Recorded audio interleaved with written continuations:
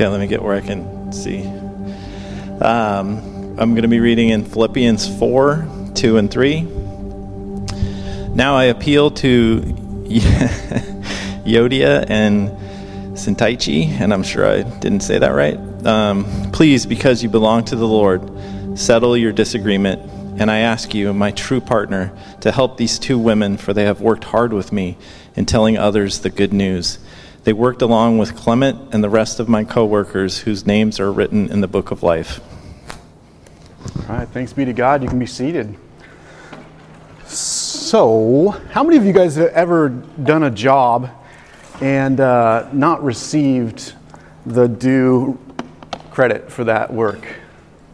Something has been successful and an idea has been transformational, and somewhere along the line it loses its attachment to you, and you get to see from a distance other people claiming credit for what's actually taken place.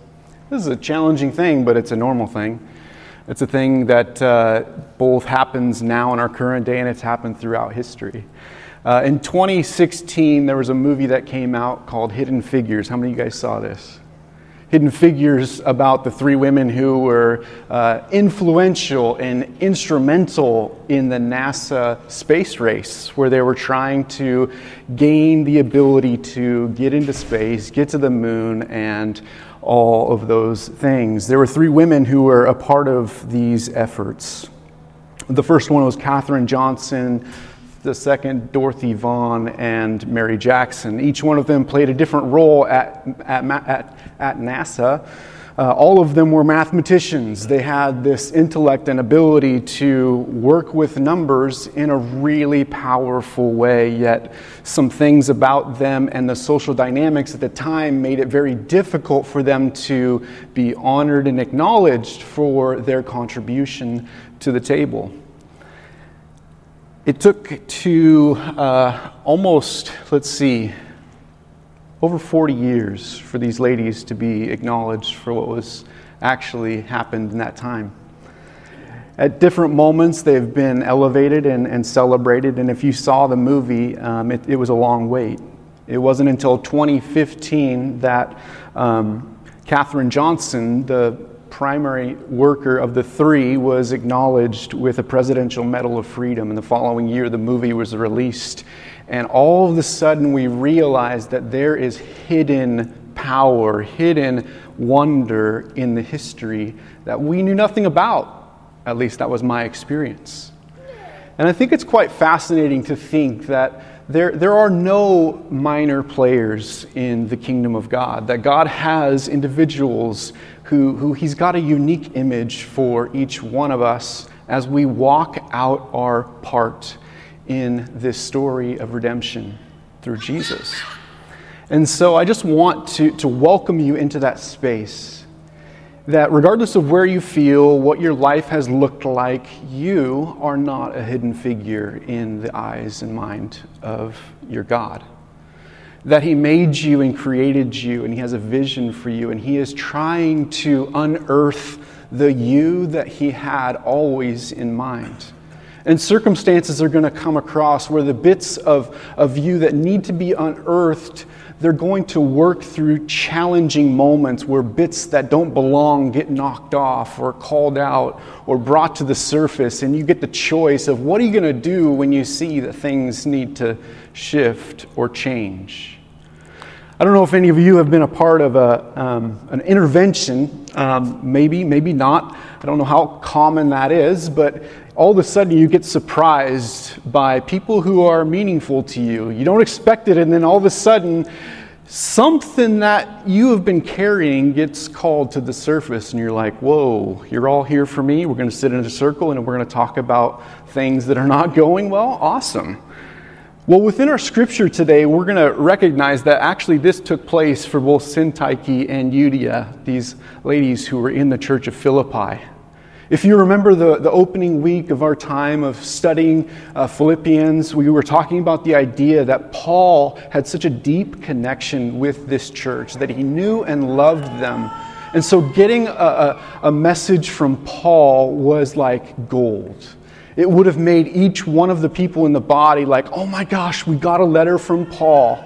And Epaphroditus is back and he's going to read it to us. We get to hear the very direct words that Paul has to say to us. And Paul throughout the letter is going like, man, I love you. I see the progress that God has been doing within you. I know that what he has started, he's not done with. There's still more growth. And then the whole text of the letter is all about Paul just demonstrating how God somehow takes broken situations, painful situations, what the world sees as loss, and he says God has actually flipped this loss situation for his glory and his power. And he says this is how God actually works. That when God comes to us and says, hey, there's something in your life that I know that you know is there, it's uncomfortable, you're not quite sure what it is, and it feels like pain, when God points at it, he's actually trying to rescue you from the poison. Because we weren't intended to carry brokenness within us. God has actually come to bring healing, to bring hope, to bring resurrection life, so to speak, in our here and now. So, let's pray, then we're going to get to the text. Sound good? All right, let's pray. Jesus, thank you that you are good to us. Thank you that none of us are extras in your story. We are not your background. We are not unseen or uncared for. God, one of the greatest joys we have is knowing that you see us, you hear us, you care for us, and you act in love towards us. So, Lord, would we interact with you in that same way today? Would we sense your presence here, and would we invite your transformation? In Jesus' name we pray. Amen. Now, throughout Scripture, different individuals have handled this text in a different way. What I want to just say plain and upfront is I think it's wrong for us today to look at this passage that says, Paul says, hey, Syntyche, hey, Euodia, I urge you to agree in the Lord. There's some sort of a disagreement. There's a tension there that Paul is calling attention to, and he's not afraid to do so. Now, I'm not going to do that right here today, because I don't know if that would be most beneficial, but Paul, for some reason, thinks it's so significant, these ladies' interactions with each other, that it be brought center, to speak out that which is hidden. So today our message is actually called Calling Out Hidden Tension, because hidden tension matters. If we're going to create a community of goodness, a community of security, stability, we have to not pretend that there's not tension, but we have to learn how to walk through tension, how to address tension, how to handle it in a way that doesn't make it larger than it is, nor does it sweep it under a rug and let it be nothing, but we become comfortable with expecting tension. Because if we're going to be connected in a way that's meaningful, not just light connections, but deep connections, there are going to be moments where we have conflict, tension, struggle. And so one of my goals for today is for us to simply become comfortable with the idea that there will be tension. And outside of the Holy Spirit knitting us together, we will have the opportunity to off-ramp or press through, to grow deeper or to stay the same and try and find another community that will not poke at us or not care about tension. So, in this section of Scripture, Philippians chapter 4, verse 2, if you got Bibles, flip them open to that, and we're going to dive right on in. Verse 2 of chapter 4, I entreat Euodia and I entreat Syntyche to agree in the Lord. Yes, I ask you also, true companion, help the women who have labored side by side with me in the gospel, together with Clement and the rest of the fellow workers whose names are in the book of life. Now, what grabs our attention and would be the easy thing for us to discuss, we will discuss, but it's not that easy and only thing Paul is trying to say here. Oh, there's conflict, you got to resolve it. Because Paul is refusing to identify Syntyche and Euodia as simply a problem in the church. There's language within how he's addressing them that actually shows that he is unwilling to let himself nor the church simply see them as a problem. And when we are lazy in understanding Scripture, the address becomes, oh, gossiping ladies again. And that's using this just wrong thoughtfulness towards a demographic of sisters in Christ that is not here in the text. The actual reason and focus of Paul saying their names, saying Syntyche and Euodia, that is an act of honor. If you were to look through all the different passages of Scripture in Paul, he's got plenty of enemies. He talks about others who are in opposition, who he doesn't agree with. You'll notice that very seldom, if at all, does he use their actual name. That within Pauline text and the way he writes, he only mentions the names of those whom he is trying to acknowledge and elevate. And so there is some significance to this. Not only this, but the fact that Paul starts the letter to Philippi with addressing not merely the people or the saints who are citizens of Philippi, but also the deacons and overseers. These two things combined actually gives weight to who these women probably were. They were probably significant within the church of Philippi, which wouldn't have been uncommon within that section of the world. Now, most of the world was patriarchal, such was Macedonia, but of the areas of the scriptural world or biblical world at this point, Macedonia was one of the most frequently elevated spaces where women actually had a very decent role within society. That there were statues that have been found to different queens. There have been records, historically, that have been found, archaeological records of females owning homes, having places of influence within society. And so it makes much sense that Paul is going, hey, these aren't just problem childs among you. There is a reason I'm calling them out to you. Now, if these individuals were new to the church or non-influential, these are two young moms or whatever it may be, and Paul is like, hey, yo, Syntyche, Euodia, you got to work it out, that's not grace at all. Because throughout Scripture, we see that there is a consistency that you address issues consistent with their impact, right? So if you have an issue with a brother or a sister, Matthew 18, what do? You go to your brother and sister. Why? Because it's between you. But if they don't listen to you, then you have to bring somebody else because it's becoming a larger issue. And all the way up to it becoming a church matter when it influences everyone.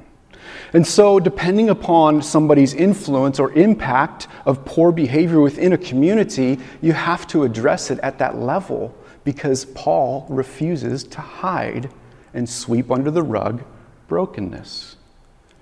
And isn't this a lesson that the church needs to know today? That it is not right to sweep things under the rug in a way that images something that is not true.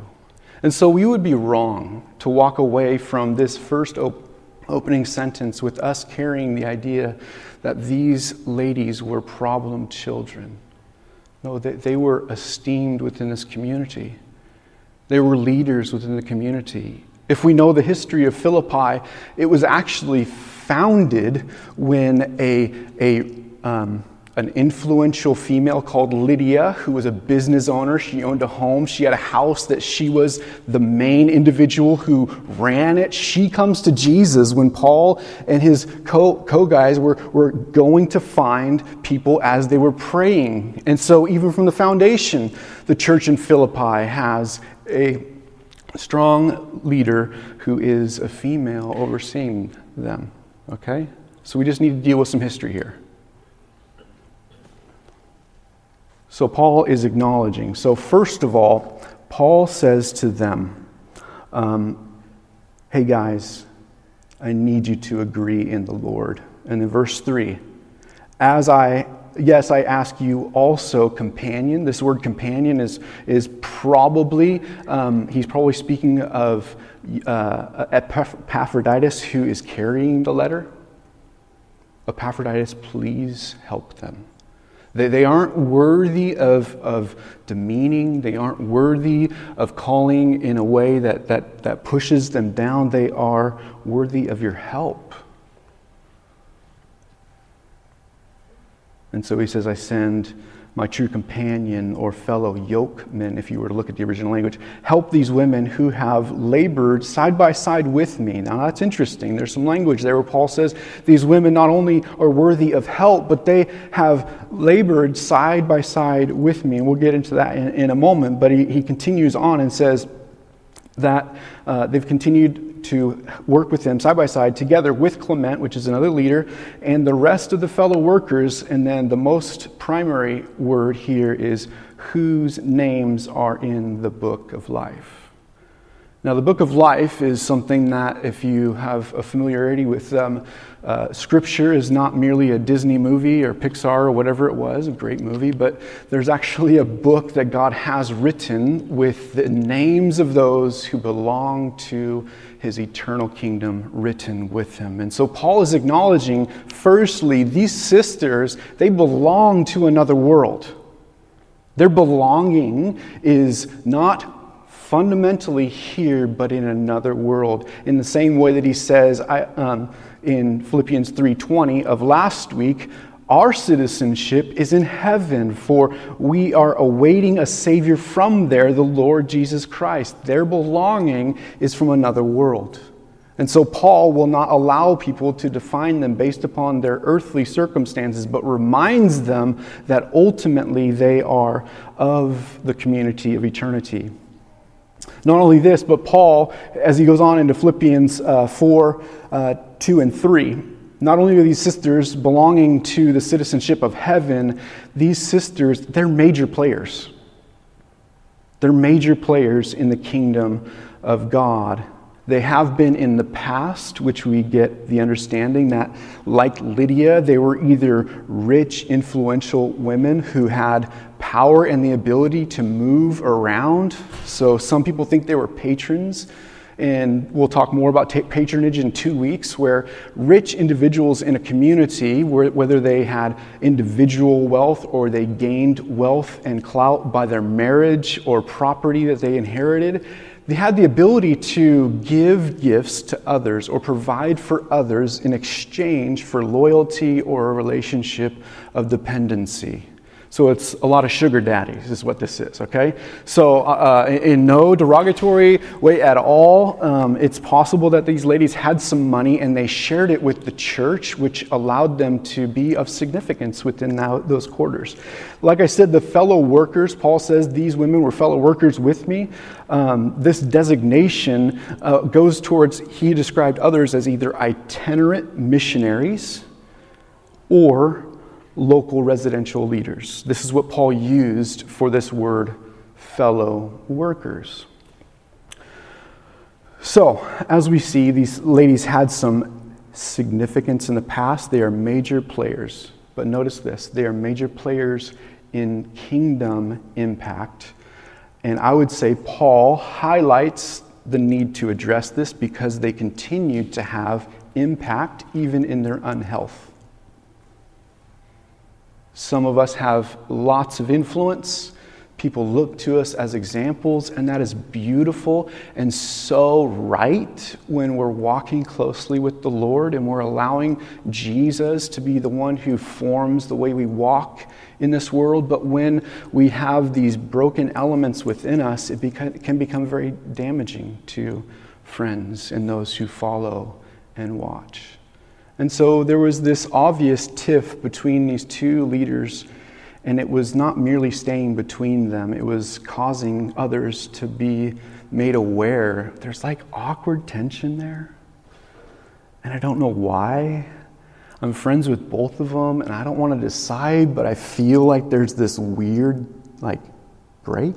Have you ever been in a close group where there's two friends who just for one reason or another just do not get along? And they both kind of are they're not outwardly like aggressive towards each other, but it's like super passive aggressive. They'll make like jokes like, oh my gosh, can you believe so-and-so? Or they'll talk highly about the things that they're good at, but incidentally the other person is really bad at, and they'll talk about it in moments when that person fails in that area. So there's this idea of like trying to divide others to gain your crowd. And that's such a temptation, man, when you're hurting and when there's conflict, for you to try and find allies. But that's not the way that we learn Christ. That's not the way of the people of Jesus. To find allies within others is to cause division, which matters deeply to Jesus. Why? Because Jesus himself is not divided in himself. He is not of mixed ideas. He is not wanting to do one thing and wanting to do another. He is not at war within himself. He is the only whole human there ever has been, where he can walk in a way that justifies all interactions in clear, clean purity. And Jesus invites the body of Christ to be of oneness to the same degree that the human Jesus was one with his divine nature. So these women, they were significant, they were major players in the past in a positive way, but in the current moment, not so much. But these women needed help. Philippians 4, 2 and 3. I entreat Euodia and Syntyche to agree in the Lord. Yes, I ask you also, true companion, help them, help these women who have labored side by side with me in the gospel, together with Clement and the rest of my fellow workers whose names are written in the book of life. Now, what is the conflict? We don't really know within the historical narrative, and if we're going to take the Bible seriously, we have to be very careful not to fill in the blanks. But there's a few ideas that people have pushed around as far as different commentators and experts. Some believe if they were leaders in the church, maybe each of them had their own home that they opened up for others people to meet in, and each one had their own unique way of doing things. And they loved their they loved their little house church, and they loved that, they love their soup day. They don't have soup day. We got soup day, right? And it created this weirdness. It could have just been that. Or they both could have been really dynamic females, and they were like gifted. And their gifting sometimes went like this. That never happens, right? When you're working side by side with somebody and like their gifting spills over into your space and you're like, whoa, I'm that person. It could have been that. All of these things are practical, true? Yeah? Okay. Or it could have been actually about Epaphroditus. Some people believe that they had a difference in opinion when they were sending Epaphroditus. Remember, he's the one who came to Paul to help Paul, gave Paul money, and then Paul's like, I'm sending him back. It could have been this tension where one of them wasn't confident that Epaphroditus would make it. That's why he was freaked, and he's like, I got to get back. It's going to cause this tiff. Syntyche was sure I wasn't going to make it. She kept saying it. And Euodia, she had my back. And now I know because I got sick, they're going to be all fighting. I told you so. Like it could have been any of that. And so that kind of adds a little bit to the layers of the text. Well, we just don't know for certain. But one thing that's really interesting is one commentator that I read believes that Paul, speaking into the situation, was the early church's first effort at putting into practice Matthew 18, which says, if your brother sins against you, go and tell him his fault, or we could say her, between you and him alone. If he listens to you, you have gained a brother or a sister. If he does not listen, take one or two along with you. Don't be gabbing to the church. You don't need to get your own backing at this point. But if he does not listen, take one or two others with you, that the charge may be established by evidence of 2 or 3, which was common practice back then. That for you to make a claim, it would only stand up in society if 2 people or 3 people can attest, yes, I see it too. The reason being is me by myself having an issue with you by yourself, neither of us sees things clearly. Neither of us do. It's like recalling a traffic accident, each from your own perspective. It's actually, they no longer use eyewitness accounts of traffic accidents as ultimately reliable because people, it's been proven, people don't remember trauma rightly. We fill in the gaps. So, there is a way of doing these things. And verse 16, but if he does not listen, take somebody else with you. Let's see. If he refuses to listen to them, tell the church. And if he refuses to listen even to the church, let him be to you as a Gentile and a tax collector. There's this pattern of not discipline in the sense of trying to inflict pain or punishment. It is discipline in the sense of correction, of trying to redirect passions. You're going to have circumstances when you're upset. You're going to feel deeply about things that maybe people around you don't feel deeply about. And my goal for us as people is not to just try and bottle up the energy and push it down, because it'll come out. If it doesn't come out in the right direction, it'll come out with your kids or your dog or whatever it may be. But to take that tension, bring it to Jesus, and invite Jesus to be that witness of what you're experiencing, and to invite His Word to actually take captive what you're feeling, making it subject to Jesus. I feel this way, Lord. I don't know what to do with it. I can tell you what I want to do with it, but I don't know what to do with this energy that's within me, and I need you to help me, Jesus, to see things clearly. And sometimes that means I need to invite someone else into it, not to gossip, but to say, this is what I'm experiencing. I need help with clarity. And then to submit it to the way of Jesus. We take this seriously as a church.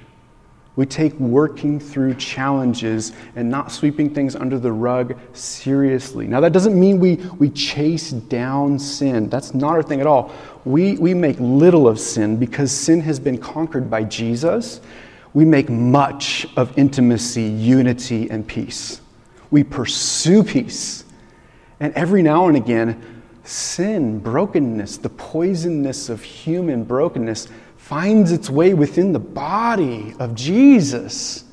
And it's for us to be like, man, we need the surgeon of Jesus to purge us of this brokenness so that we can remain united, linked together. Because you know what? You know what's more important than us? That the world sees Jesus clearly. People aren't walking away from the church because of theological reasons necessarily. A lot of the people walking away from the church are because the church looks nothing like Jesus. And so we have to focus intently, face these challenges with graciousness. One of my favorite quotes is by John Huckins in his book, Thin Places.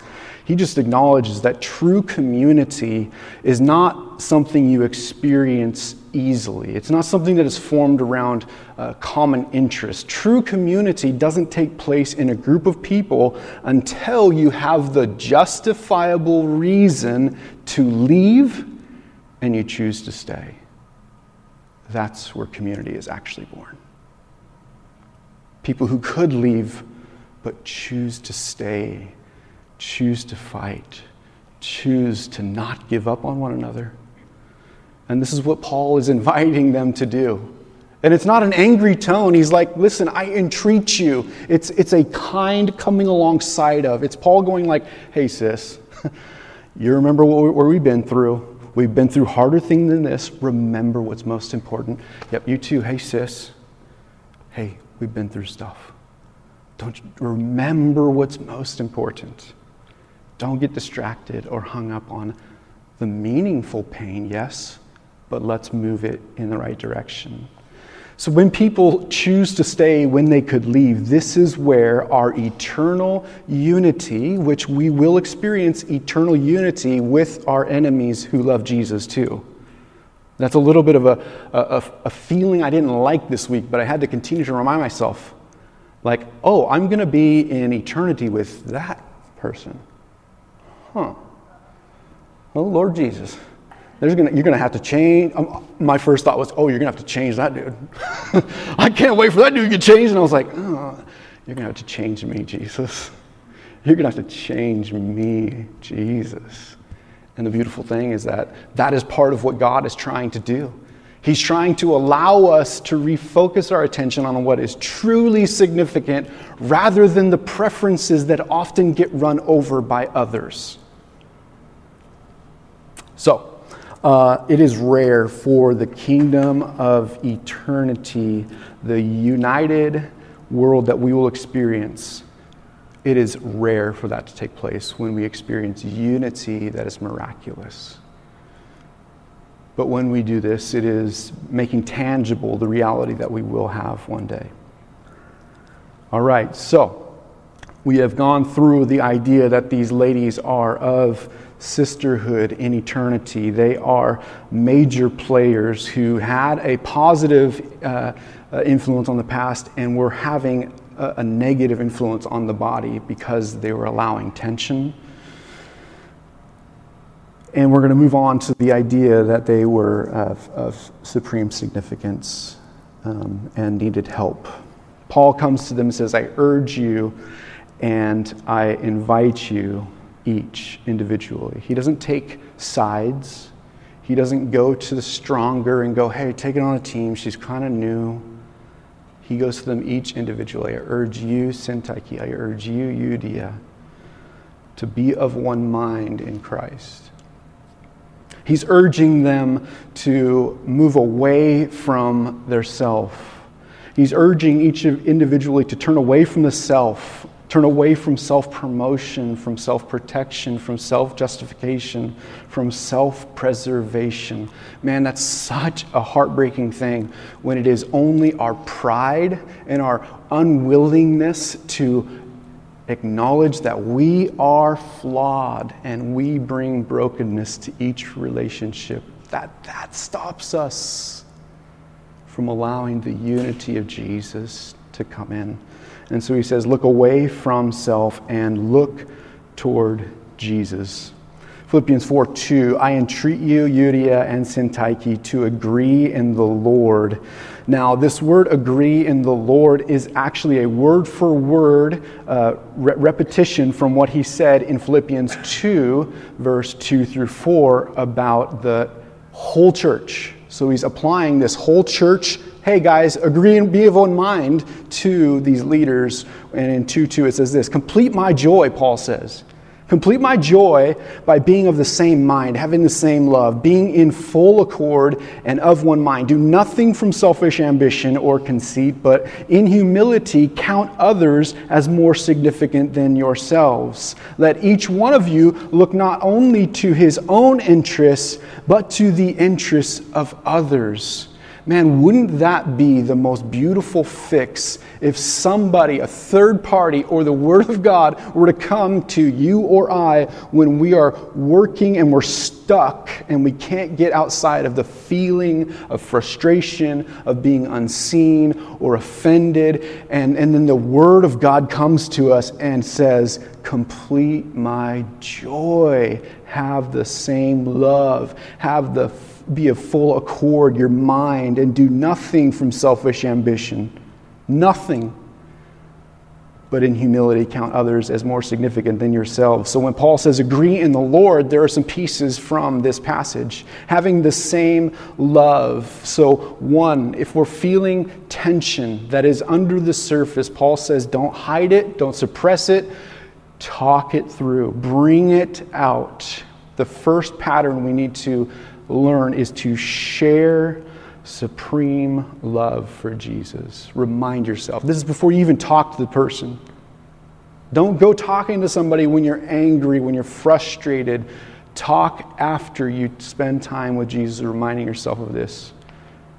Paul says, be of the same mind, which is one facet is of love. Remind yourself, Jesus, you are my supreme love. And just like you chose to cling to me instead of to your own benefits or preferences, I'm going to cling to you, Jesus, and let go of my preferences. I'm going to say that holding tight to you is more significant to me than getting my own way or justifying myself or making myself feel good through these circumstances. The primary first question you need to ask yourself is, how can I demonstrate my love for him in this situation? Before you say a thing, you're feeling a tension.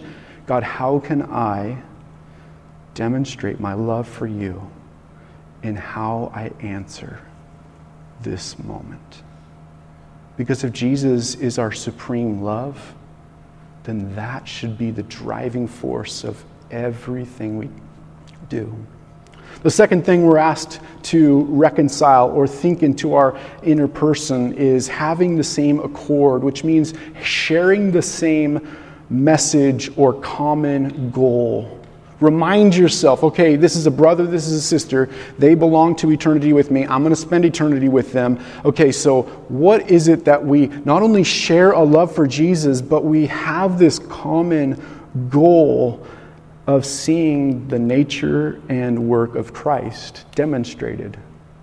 The primary question, I would say, in this moment of full accord or being of the common goal is to say, I shouldn't see the main objective of this moment, the outcome of this interaction shouldn't be for me to prove myself, exonerate self, or to feel good about myself, or walk out as a winner in this situation, but rather, how can I demonstrate the love of Jesus? Or how can I see the glory and beauty of Jesus manifested in this moment?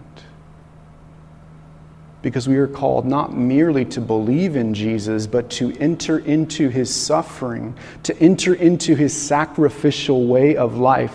That our goal in life is to embody the sacrificial way of Jesus. And so if I'm thinking about the cause of Christ instead of the cause of David, I'm not wanting to show the world my strength. I'm not wanting to display my knowledge or my rightness. My primary objective, if I'm following the goal of seeing Jesus glorified, is how can I walk this moment out in a way that I think Jesus would? So what would Jesus do in this moment? Well, he'd toast the person because he's strong and powerful and all-knowing. Jesus actually modeled some very deep self-sacrificial moments in conversations and interactions through the course of the Gospels. How does Jesus live this out? Romans 5:8. But God showed his love for us that while we were still sinners, Christ died for us. There is this element where he gives even when he is opposed. Number 3, we are to have a shared humility. Philippians 2:5-8 calls us to have the mind of Christ. Have this mind among yourself, which is yours in Christ, who though he was in the form of God, he didn't count equality with God a thing to be grasped, but he emptied himself by taking the form of a servant, even born in the likeness of man. And being found in human form, he humbled himself by becoming obedient to the point of death, even death on the cross. Have this mind of humility within you. What does humility look like in this moment?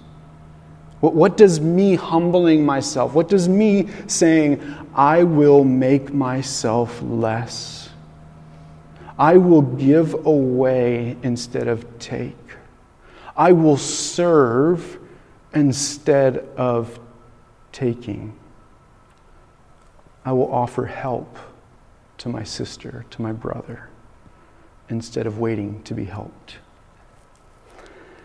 There's this author, I read his book this last couple years ago, and I can't remember which author it was, couldn't find it in all my library, but I remember the quote, something like this.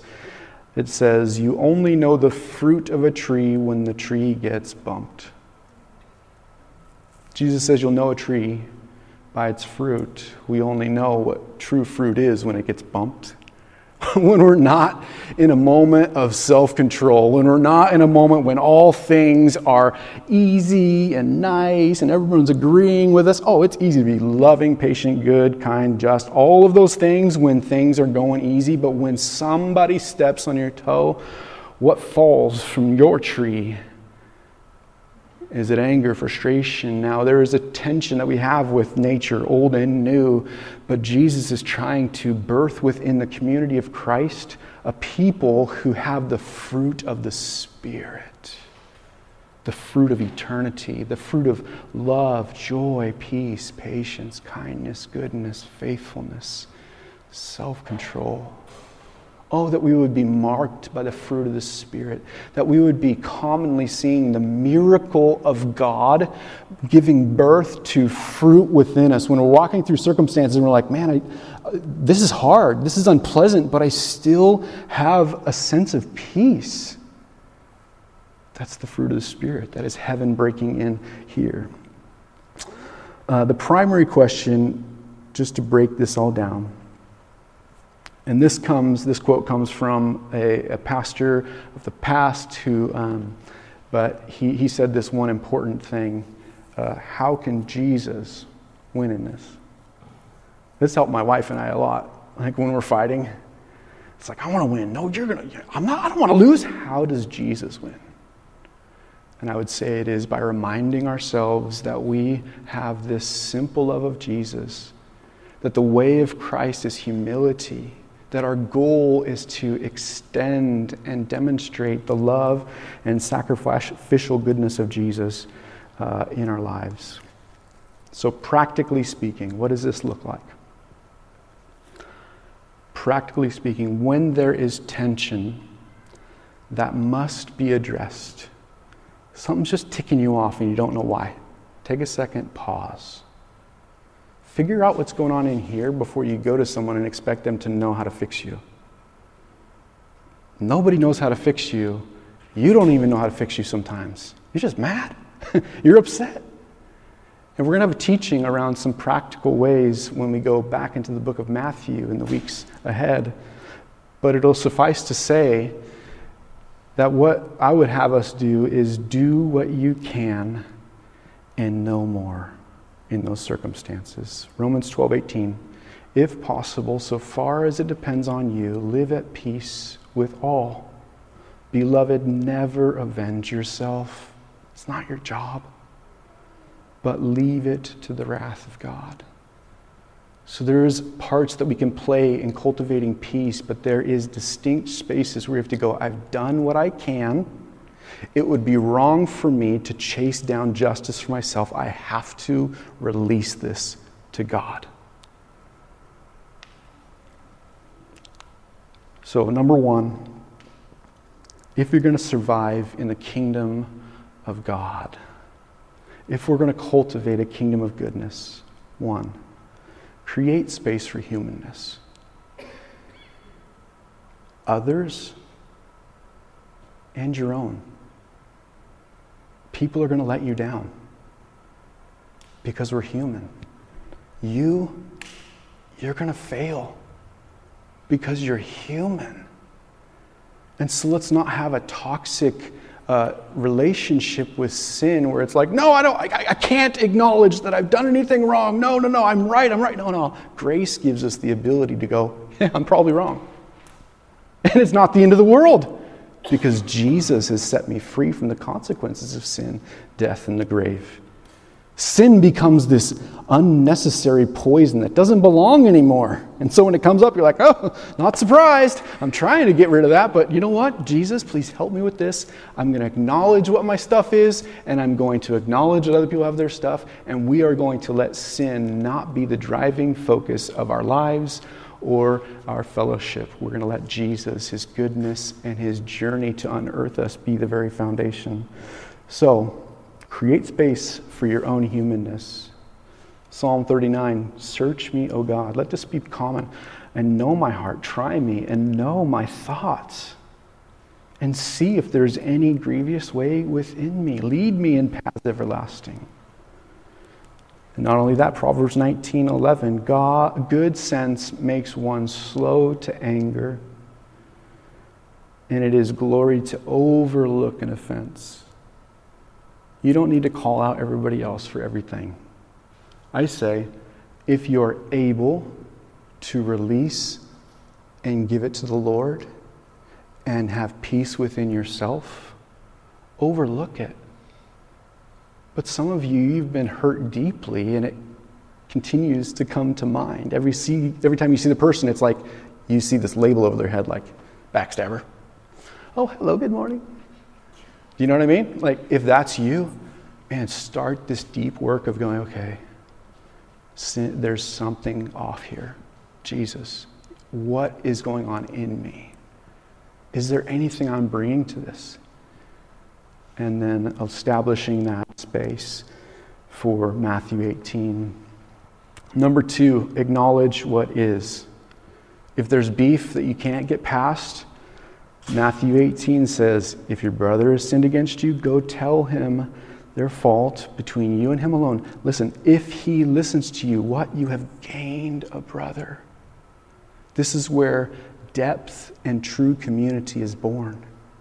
It's when you can have a hard conversation with, like, dude, you probably didn't mean it, but I really got hurt by this thing. I'm not mad at you. I just want to be able to acknowledge it and move through it. And for that person to be like, oh my gosh, I'm so sorry. I didn't mean to. I wasn't aware of that. You walk out of that conversation as family, as opposed to having this weirdness with a quasi-friend. Does that make sense? It's true. It's how we go deep. Number 3, cling to Jesus and to one another. Darren Whitehead says this interesting thing. Community is not an absence of conflict, but the presence of God's reconciling Spirit. This is not something we can humanly create. The Spirit of God is at work within us. He is what is tying us together. He is what making walking through hard circumstances possible. Paul says, for this, it has been granted to you for the sake of Christ, you should not only believe in him, but suffer for his sake. This causes suffering at times. To fight through, not give up. It is harder. But it is the very space where we see joy, peace, patience, kindness, goodness, faithfulness, and self-control come out in full reality. I'm going to close with this one thought from the same author, Darren Whitehead, or same pastor. We all have the ability to nurture and grow unity among us. To look at each other and be like, things are going to be hard at times, but I'm not going to let go. We all have the ability to do that. We each have the ability, he says, to disrupt unity as well.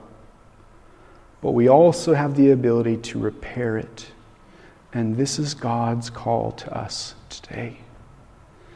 And so I would invite us as a community to acknowledge that Jesus wants us to have a deep-rooted unity for us.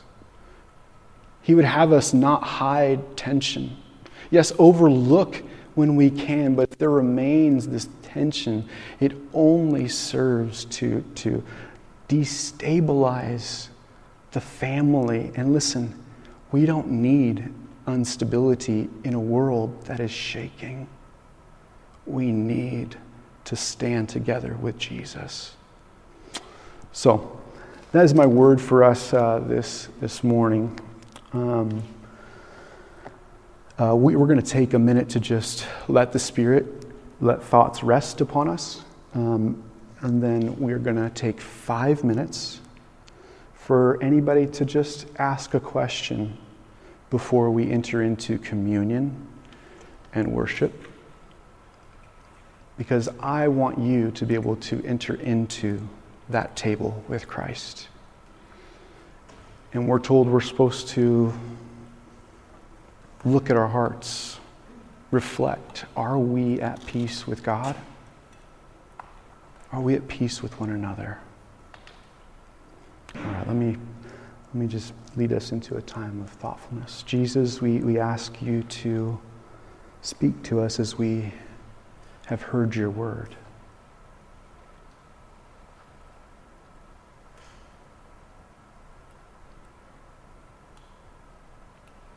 I'll invite you to ask the Spirit, God, what is it you're trying to speak to me today?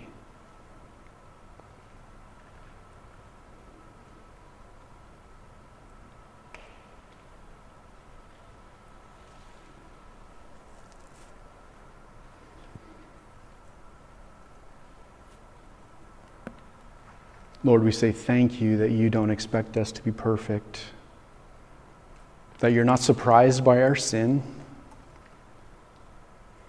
and you have already gone before us to rescue us from the consequences thereof. So we pray that your Spirit would cultivate within us just a determination to be one as you are one, that the world may know that the Father sent you, Jesus, here to claim us as your own.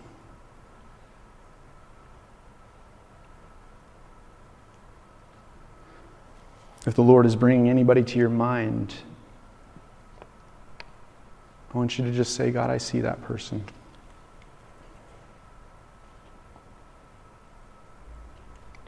If somebody's come to mind, say, God, is there anything that you would have me do?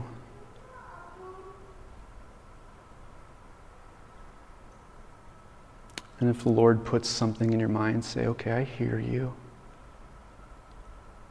Please give me the strength to not just be a hearer of your word, but a doer. For the sake of your kingdom and glory. Amen. Okay. Amen. We want to not just be a people who walk through motions. Okay?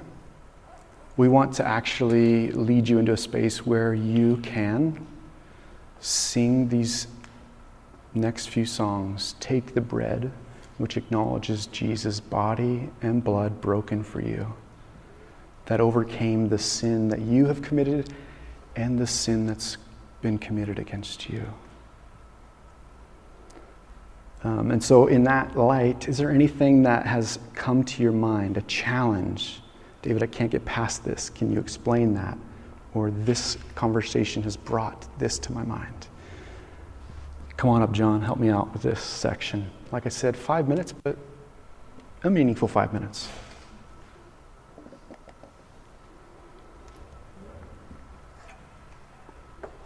Was my question clear? Do you need to help me out?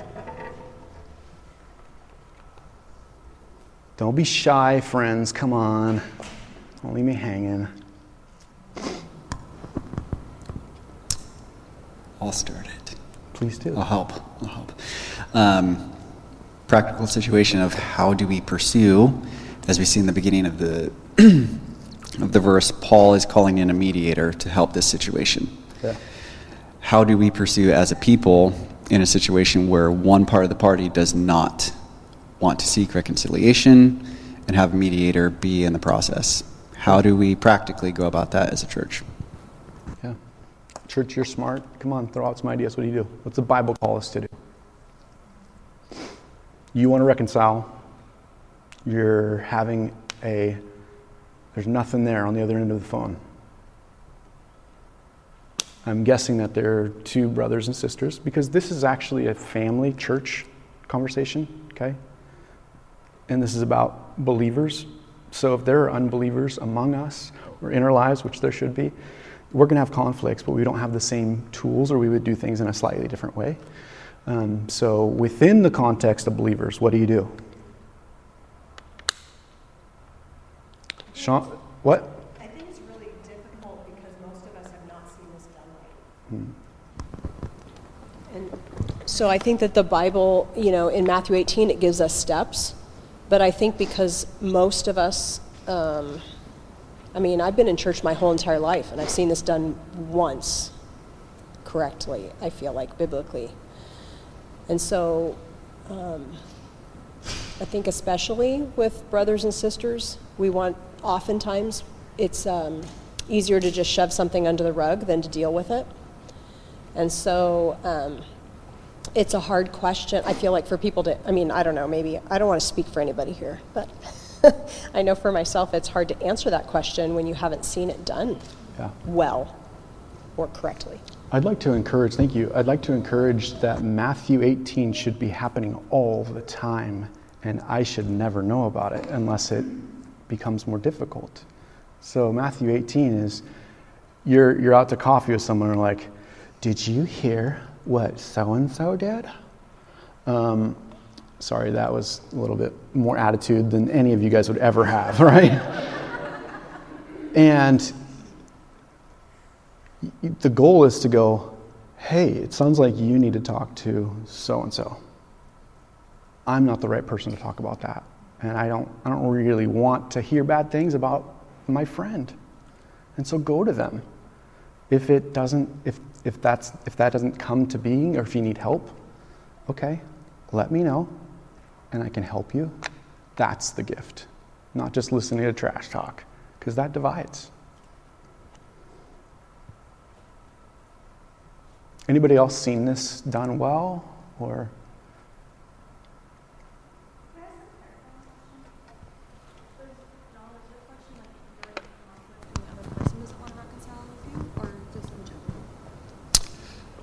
Yes.